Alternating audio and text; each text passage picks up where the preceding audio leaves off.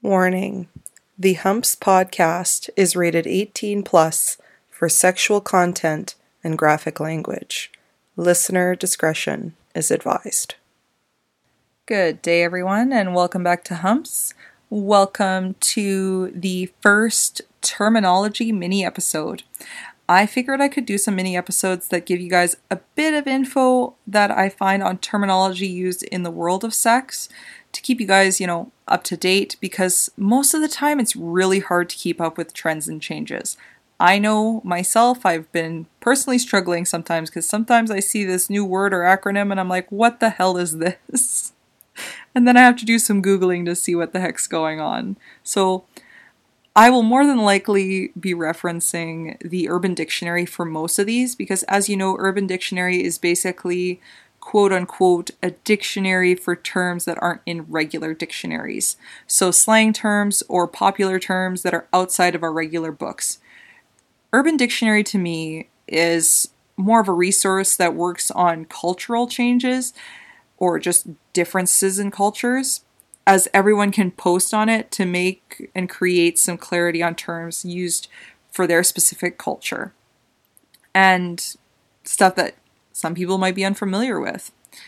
I will also be using as many other resources as I can to get a bigger picture of these acronyms, words, or perhaps even sayings, so that if anyone listening happens to hear or see someone using them, they might know what the person is trying to communicate.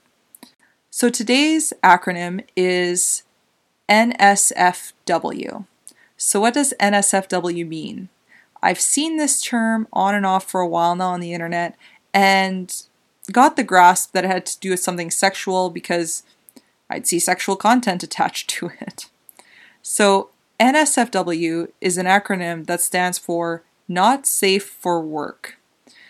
Now, when I first Googled this term, I was basically waiting to see just Urban Dictionary with results as to the meaning for the slang term, but actually got results from Merriam-Webster.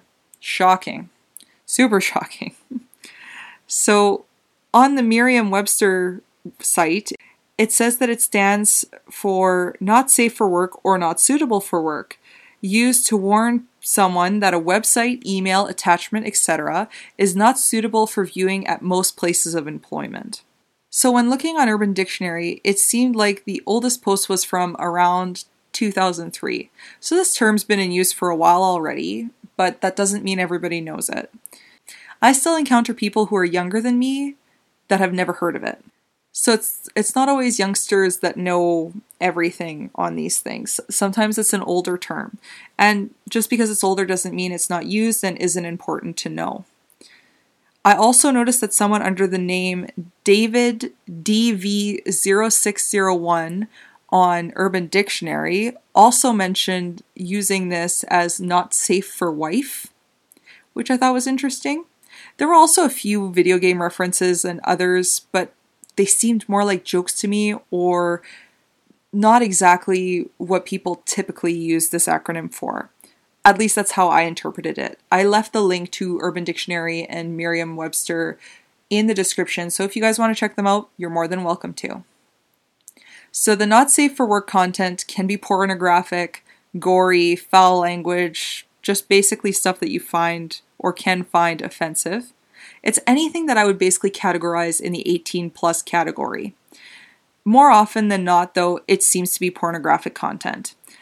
I have Googled this term quite a bit now for this episode and beforehand, and I've seen a lot of nudity, porn websites, people giving tips on how to find NSFW content, NSFW games to play, books, and the list goes on.